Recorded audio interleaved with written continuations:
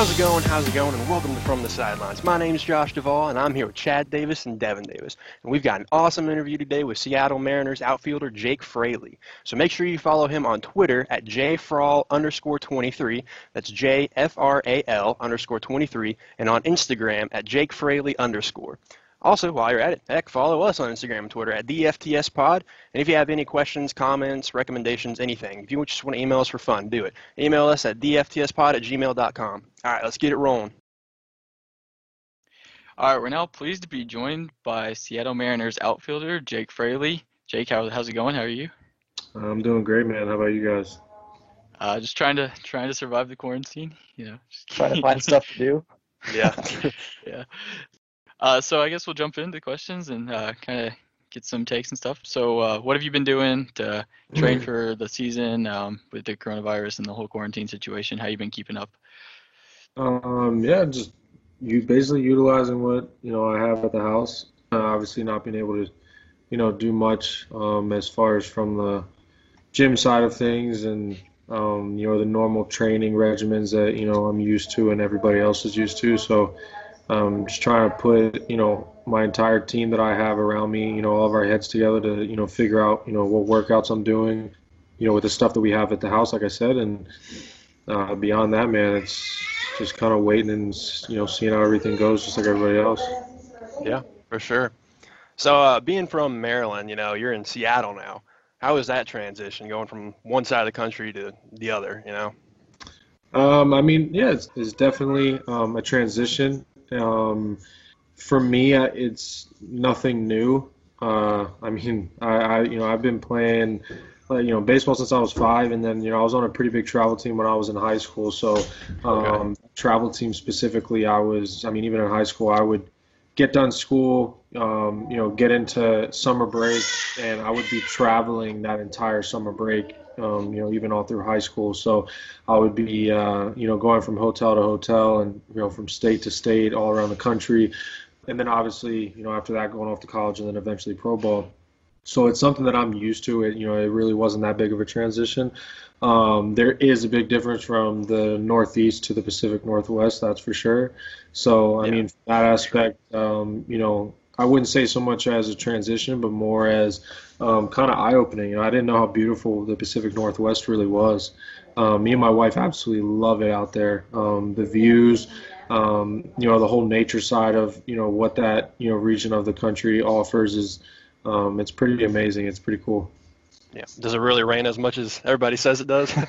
In the winter it does. In the summer it never rains. Really? Okay, that's cool. Last summer, the entire time that I was there, it rained twice, and out of those 2 times, one of them it actually really did rain. The other one was just like a mist. Other than that, it never rained all summer.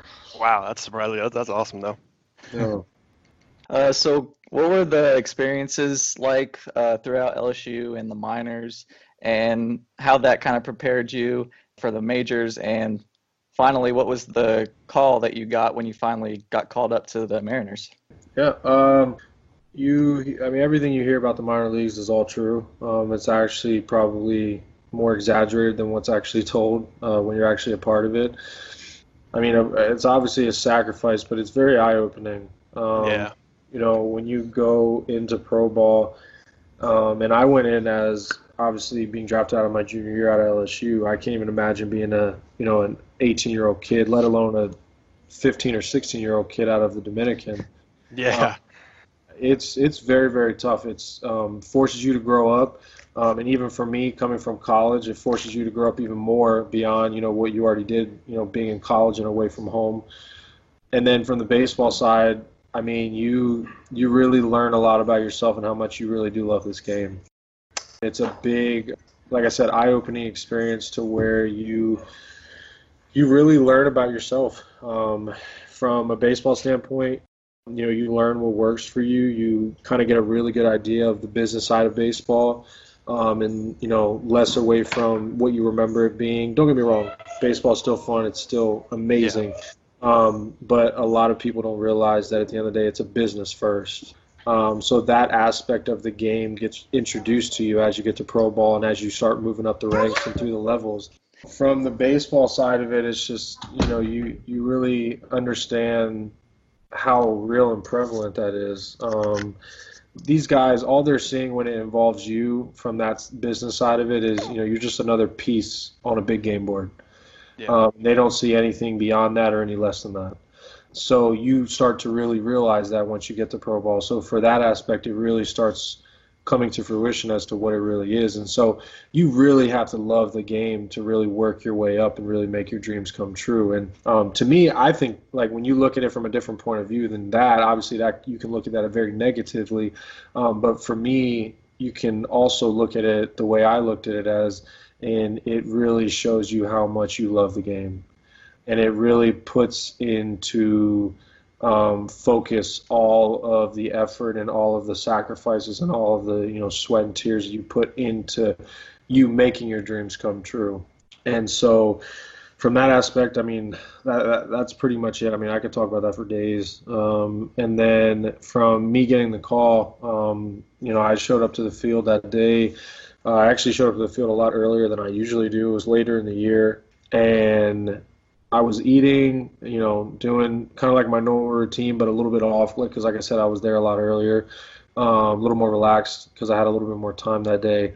And my hitting coach comes into the locker room, and I'm in a towel and, sliding shorts, and because I'm getting ready to go get in the hot tub and just to relax in there and kind of buy some time. And he's like, when you get a chance, come over to the offices over here, and we want to talk to you.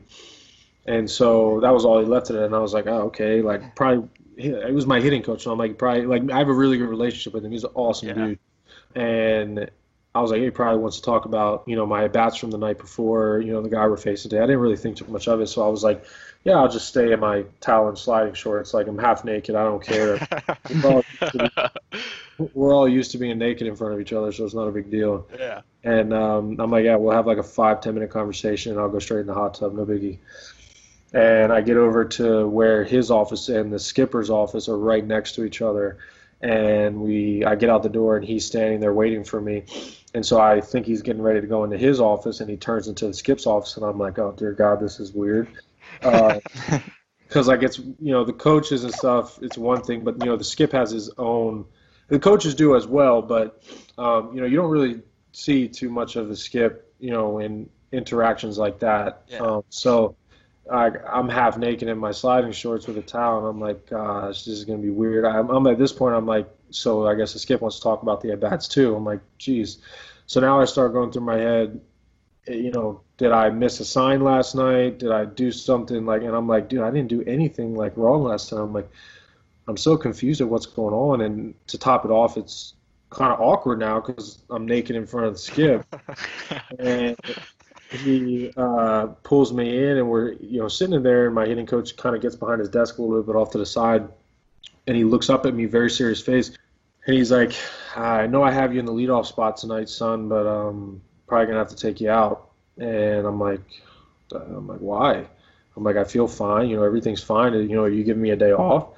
And he's like, nah, you're needed somewhere else. And it didn't hit me, and I'm like, what do you mean I'm needed somewhere else? And then I was like, oh, crap. I looked at him, and he started smiling. I'm like, wait, are you serious? And he's like, yeah, the Seattle Mariners. Oh, man. And I'm like, oh, my. So I started bawling my eyes out instantly. He, got up out of his seat. We shared a moment between me and my hitting coach, and we, hugged and, just had a really cool moment. And he was like, I don't need you to say anything else to me, man. Get out there. I know you got a million phone calls to make. So, and then, I went in, and there were like 3 or 4 guys in the locker room, and whenever anybody gets called into the skip's office, everybody knows. Like, even the guys that aren't even at the clubhouse yet, like, they've gotten a text that someone in the skip's office. So, like, it's just a known, clubhouse thing. So I get in there, and all 4 guys that are in the clubhouse at the time, because like I said, we were very early that day, we're all standing up in the clubhouse waiting for me to come back, and they were like, did you get the call? Did you get the call? And I'm like, yeah, guys, I'm going up. And, that's awesome. Sharing, which was pretty cool. And then, from there I went and made a million phone calls for the next probably hour. Yeah. Yeah. So let's go back to another pretty special moment. The 2016 draft. You were selected in the second round by the Tampa Bay Rays. What was that draft process like, and what was draft night like when you finally got called? My whole college experience, when I would do it all over again, making the same decisions, going to college and going to LSU and not going to Provo out of high school, was the best decision I ever made in my life. So, I mean, for me in that moment, I mean, we had just won if I might be off by a day or two, but I'm pretty sure it was the day before. We had just won regionals, and we were getting ready to go into super regionals against Coastal, who obviously we ended up losing. Ultimately, went on to win the entire College World Series that year.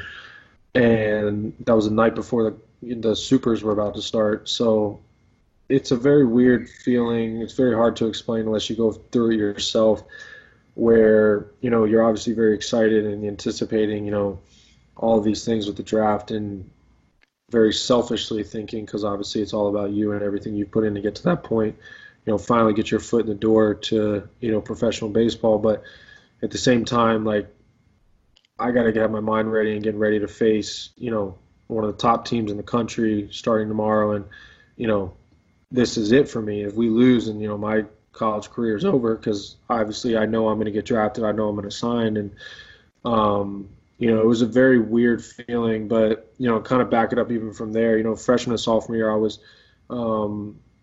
told by everybody possible, you know, I was going to be a first rounder.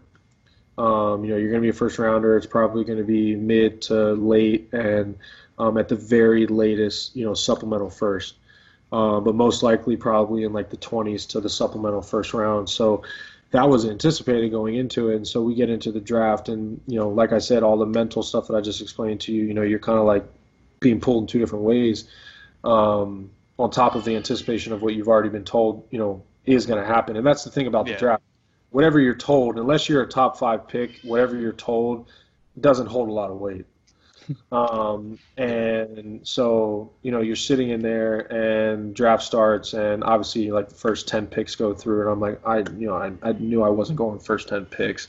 And you start getting into, like, you know, the late teens, and I'm like, okay, I have a chance here. You know, my name still doesn't get called, and I see, you know, a lot of guys that I've played against, a lot of guys that I know, you know, going off the board. And, you know, we get into like the 20s and then to the end of the first round, and I'm like, still haven't gotten a call. And I'm like texting my agent, like, what's going on? Like, well, have you gotten any? He's like, oh, I haven't gotten one call yet. And I'm like, oh my goodness. So then we get into the, you know, there's a little break after the first round before the supplemental first round starts, and we get into that break, and I get on the phone with him, and I'm like, you guys seriously haven't gotten one call? Like, because all of these teams are calling, getting ready for the supplemental first. So if I haven't gotten a call during this break, I'm most likely not going to go in the supplemental first round. And we haven't gotten one call, and the commercial break gets done, and everything gets done, and they start up, and I'm like, dear Lord, I'm not even going to be in the first round.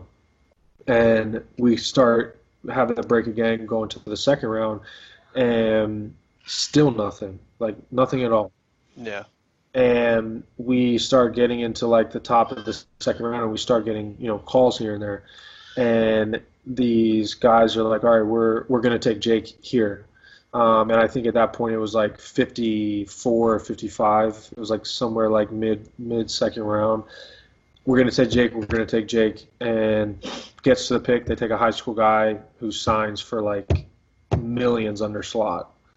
Dang. And I'm like, dear Lord. I'm like, first off, I'm like, why are these kids taking so much under slot? Like, you're literally taking like record numbers under slot for these picks. And I'm like, dude, like, this is incredible. So then we get another call at like 60 something from the Angels. I remember the Angels specifically because they were like, I remember my agent calling me, and like, he was like, if he was like 95% sure in the 50, like I think it was 50, number 56 overall, that I was going to be taken when they said, yeah, we're taking Jake, he was like 99% sure in his voice and everything he voiced with the Angels and like 60 something. And I'm like, okay, I'm going to be an Angel. And gets to the pick, another high school guy signs him under slot by like $500,000. I'm like, holy dang. What is going on? And like, this never happens. Like, high school guys like that signing under slot are usually like first round. That's usually first guys that are taking in like the top 10 picks. You know, they're young guys, and these organizations take, you know, advantage of it because these 18-year-old kids just want to be, hey, I was the number 5 pick. but everybody doesn't know that they took 1.5 under that slot value. And obviously they know that they can't play that with me because I'm not there's no way I'm doing that. And not only that, but I still have leverage because I'm only a junior. Mm-hmm. And then finally, the Rays call, and I don't remember what pick I was, like 77, and the Rays were like, actually, sorry, I take that back. The 56 pick was the Rays. The Rays had 2 second-round picks that year. I forgot about that. So that first 56 call we got was Tampa Bay, and they ended up taking another kid, and it was Bolt from Nebraska. He's actually one of my good buddies. He's an unbelievable dude. Great baseball player too. And then the Rays ended up having another pick, which was 77, and they called back and they were like, all right, we're going to take Jake with this pick. And by this point, I'm like, yeah, they're not going to take me. Like, I've been told by 3 different teams, and not only that, but the Rays did tell me with their first second-round pick that they were going to take me and never did. Yeah. And so I was like anticipating like another like name to pop up, and they ended up picking me at 77, and I was a second-round pick to the Rays. Awesome. That's a cool story. That must have been nerve-wracking. I know, yeah. The anticipation. Yeah. So I got a fun one for you. All right, so let's take it back to high school. You like you said, you were playing travel ball. Say you're on a bus, you're going somewhere, you're feeling a little rumble in your tummy. So y'all stop at a gas station. So what's your go-to gas station snack? Gas station snack? Probably definitely chips. I'm definitely getting Doritos. Okay. And I'm a big trail mix guy, so I like the trail mix, but the sweet and salty ones are the one with like the M&Ms. Oh yeah, those are good. And then I'm a big sweet tea guy too, so I'm probably getting some chips, some trail mix, and probably a big thing of sweet tea. There you go. That's good. McDonald's or Cane's sweet tea? I'm probably gonna go Cane's. I feel like Cane's is more consistent. Yeah. Oh yeah. Cane's sweet tea's the best. They have the best lemonade too. Cane's is so good. Cane's is. We're actually getting Cane's for dinner. Good call. So this is a question I've really wanted to know the answer to, but I know you're like wearing sunglasses and everything, but how big of an issue is it to field a ball that's like directly in the sun? Yeah, it's one of the hardest things to do. That's probably the only scenario as far as a sun ball. Not necessarily, like if it's a sun ball, like a ball, like a high pop fly, even though it's something that's very well known with pitchers that it's a very tough thing for us to, deal with. If it's a high fly ball, you should find a way to, catch that. Like we practice it enough to where if you have enough time to like get yourself in a position to where you can kind of get around the sun a little bit, you should be able to make that catch. But if it's like a line, so like the worst are when you're in the outfield and it's like a 7:00 game and you're in the middle of the summertime and the sun doesn't go down until maybe 3rd, 4th, or 5th inning, and that sun is starting to rest like right at the base of where the stadium ends. So a line drive, obviously you don't have a lot of time. Line drive's quick, it's right at you. And that ball gets in that sun, like you have little to no. Like honestly, like a lot of times you ask any outfielder, you run in the direction you think it's going to be, which you have a pretty good idea because you can see it off the bat. So you know the general direction of where it's going to be. After that, you literally put your glove up or out, and you hope to God that it finds a way into the glove. Yeah. And so, when you miss those balls, I mean, pitchers it's a very, widely respected and understanding of the thing where, if you get that line drive that's right in the sun, you don't have a lot of time. If you miss it, you miss it. I mean, there's not much you can do. It's just one of those things. Since you're a left-handed batter, you kind of have some interesting splits and stuff. So have there been any like analytics that like you've seen with like you being a lefty batter or anything that's like kind of improved your swing or your game or anything? I mean, my hitting guy, after every season, we look through very deep analytical numbers that aren't out there for the normal. If you just look up normal analytical numbers, you're not going to see them. Like you have to dig a lot deeper and kind of have like a little system put in place to get those things. So we look at all of those numbers with that. But one that we really focus on that is something that everybody looks at on the front side of it, and that's, OPS. And to me, that basically shows that I'm being, selective at the plate, so I'm getting on base, but I'm still driving the baseball. Because at the end of the day, this game, if you're not driving the baseball, so I had a really cool conversation. I have a lot of really cool conversations with Kyle Seager, and one that really has stood out to me out of all of them is, he explained it as, especially when you get to the big leagues, because it's all about winning. You being that chess piece on the game board, you have three different things that you bring to the table as far as value. Or, sorry, two things. Are you producing the run? So are you driving in the run, or are you the one that gets on base and being driven in? And so if you're that guy that's driving the baseball consistently, so you're getting extra base hits, hard contact, and obviously home runs, you need to focus on, like, are you doing that consistently? And if you're doing that consistently, then you can create and say that you are of value with that specific thing. Now, if you are not driving the baseball consistently, then you better be somebody who gets on base a lot. And you better be somebody who is considered an easy run. So you better get on base, and you better put yourself in scoring position as quick as possible. And when you're in scoring position, so once you get to second base and you're now in scoring position, it should only take one base hit for you to score, and that dictates you as an easy run. And now if you can do both of those things, now you're of a tremendous value, because that's a very rare thing in this game.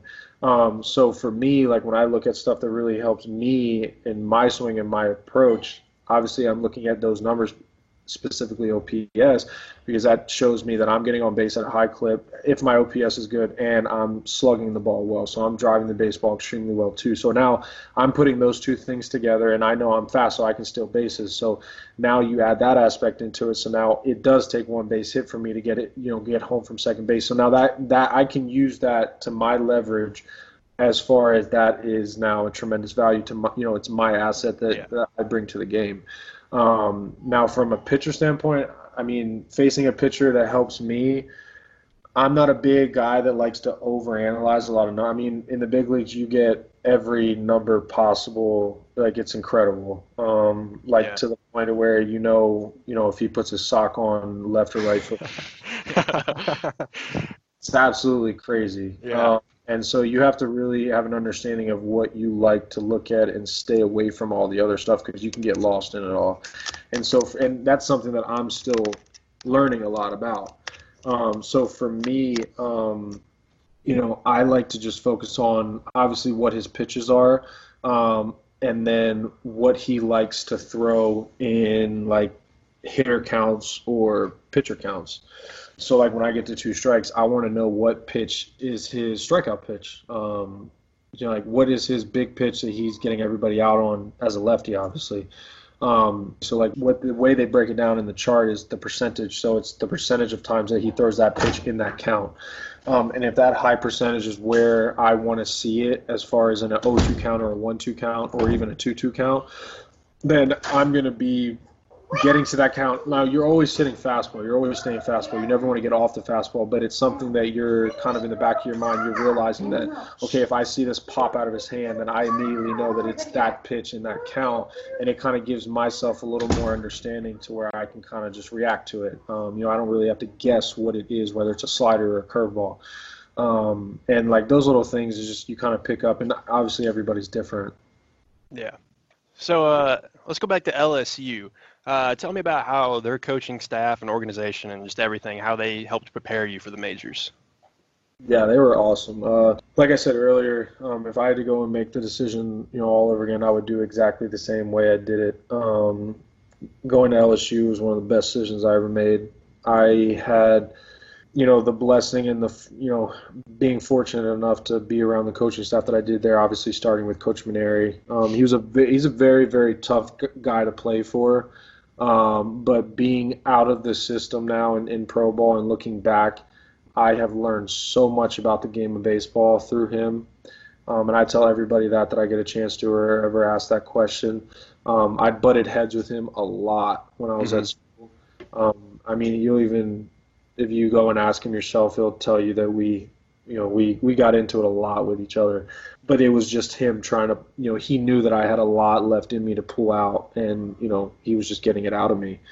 And then, from the aspect of everybody else, the hitting coaches, the baseball ops guy, still to this day, one of my all-time favorite human beings, still keep in touch with him. He's actually a financial advisor now.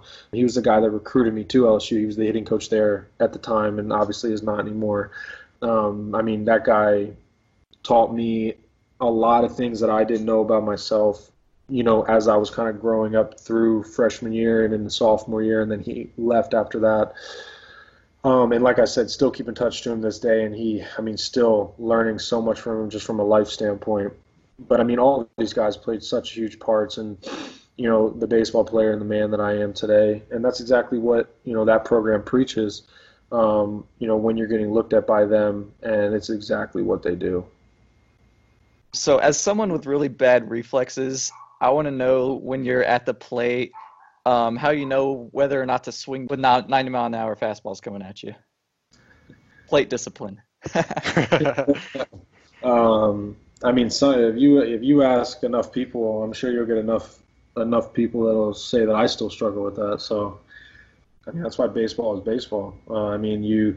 You have guys that are the best in the world at this sport, and yet they still fail more than they succeed. That right there proves to you how hard it is. So it's something that is the hardest thing to do in sports, hands down, hitting a baseball. Oh, yeah. And for that, aspect of it, it's because it is so hard. It's just the face of it. There's no, any way around it. I was talking to because we get eye tests every year to get our eyes checked, and I had a question with him because I noticed this was my 4th spring training this year. So obviously I haven't had that many. I was asking him because I noticed every spring training I would come and we'd have our first set of, live ABs to start off the year in spring training. And it was almost like my eyes would like I couldn't see. Like it was almost like my eyes would like the muscles in my eyes would like twitch out for first, usually the majority of the time it would be like one day, and sometimes it would carry into like 2 or 3 days, but it would never get beyond that. After that, it would go away. But I asked him, I noticed it because obviously he was doing it again this past spring training. I'm like, is there a reason why our eyes do that? And he's like, look, you're doing something that is so, you could even argue that it's like impossible. How hard it is to hit a baseball, and now you put other aspects into it where guys are throwing different pitches at different speeds, and guys are throwing it harder, throwing it softer. Like guys are doing things with the baseball that they've never been able to do before.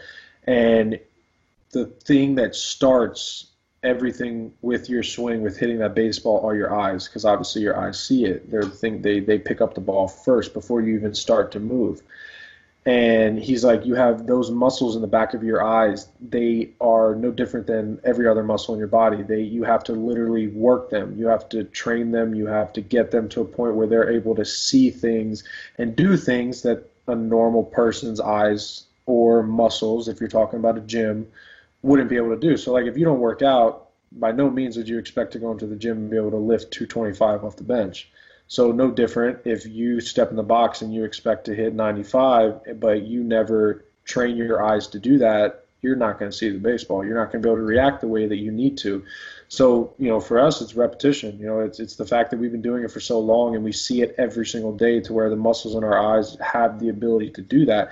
Don't get me wrong. I believe that we are all blessed with, these gifts by the good Lord to be able to do these things at a more consistent and exceeding rate than the normal person. Absolutely. Yeah. But if you were to go out there and practice seeing that every single day, I guarantee you'd get better at it. And eventually you'd be able to hit it. Now, doing it at, like I said, at such a consistent and accelerated rate as, a Major League Baseball player would, probably not. That takes years and years and years of practice and work. But I like the way that eye doctor explained it because it makes so much sense when I look at it from that standpoint. Yeah, for sure. All right, man, I think we got one more for you. So I wanted to ask you any kind of crazy, funny moment. It could be like with a fan or another teammate or anything that you've had throughout your experience. I could Probably, I mean, as far as with a fan, LSU, I mean, everybody always jokes about this, but it happens quite a bit. But I actually signed a, a couple's baby at the end of the.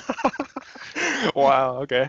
They actually like wanted me to sign their baby's arm, and it was just like a really weird moment because like you guys obviously heard, I have two kids. I have a son who's 3 and my daughter's 1, and by no means would I ever want an autograph enough to where I would tell you to sign my baby. I just don't get that. Don't understand it. All right, man. I think we're good. Thanks so much for coming on, man. We had a great time with you, and best of luck with everything going on. Hopefully, the MLB gets back to starting up soon and everything. And good luck with the season, man. We appreciate you coming on. Perfect, man. I really appreciate it too, guys. Thank you. All right, definitely thanks, appreciate man. it. We'll see you. God bless you. Appreciate Good night. All right, special thanks to Seattle Mariners outfielder Jake Fraley for a terrific interview. Be sure to follow him on Instagram at @JakeFraley_ and on Twitter at JFrawl_23. That's JFRAL. What are you doing? Underscore. You need to redo that. Jake. JFRAL_23. And while you're at it, give us a follow on Instagram and Twitter at the FTS Pod. And if you have any questions or comments, feel free to send us an email to theftspod@gmail.com. Bye. Have a Bye, good have a great time. time.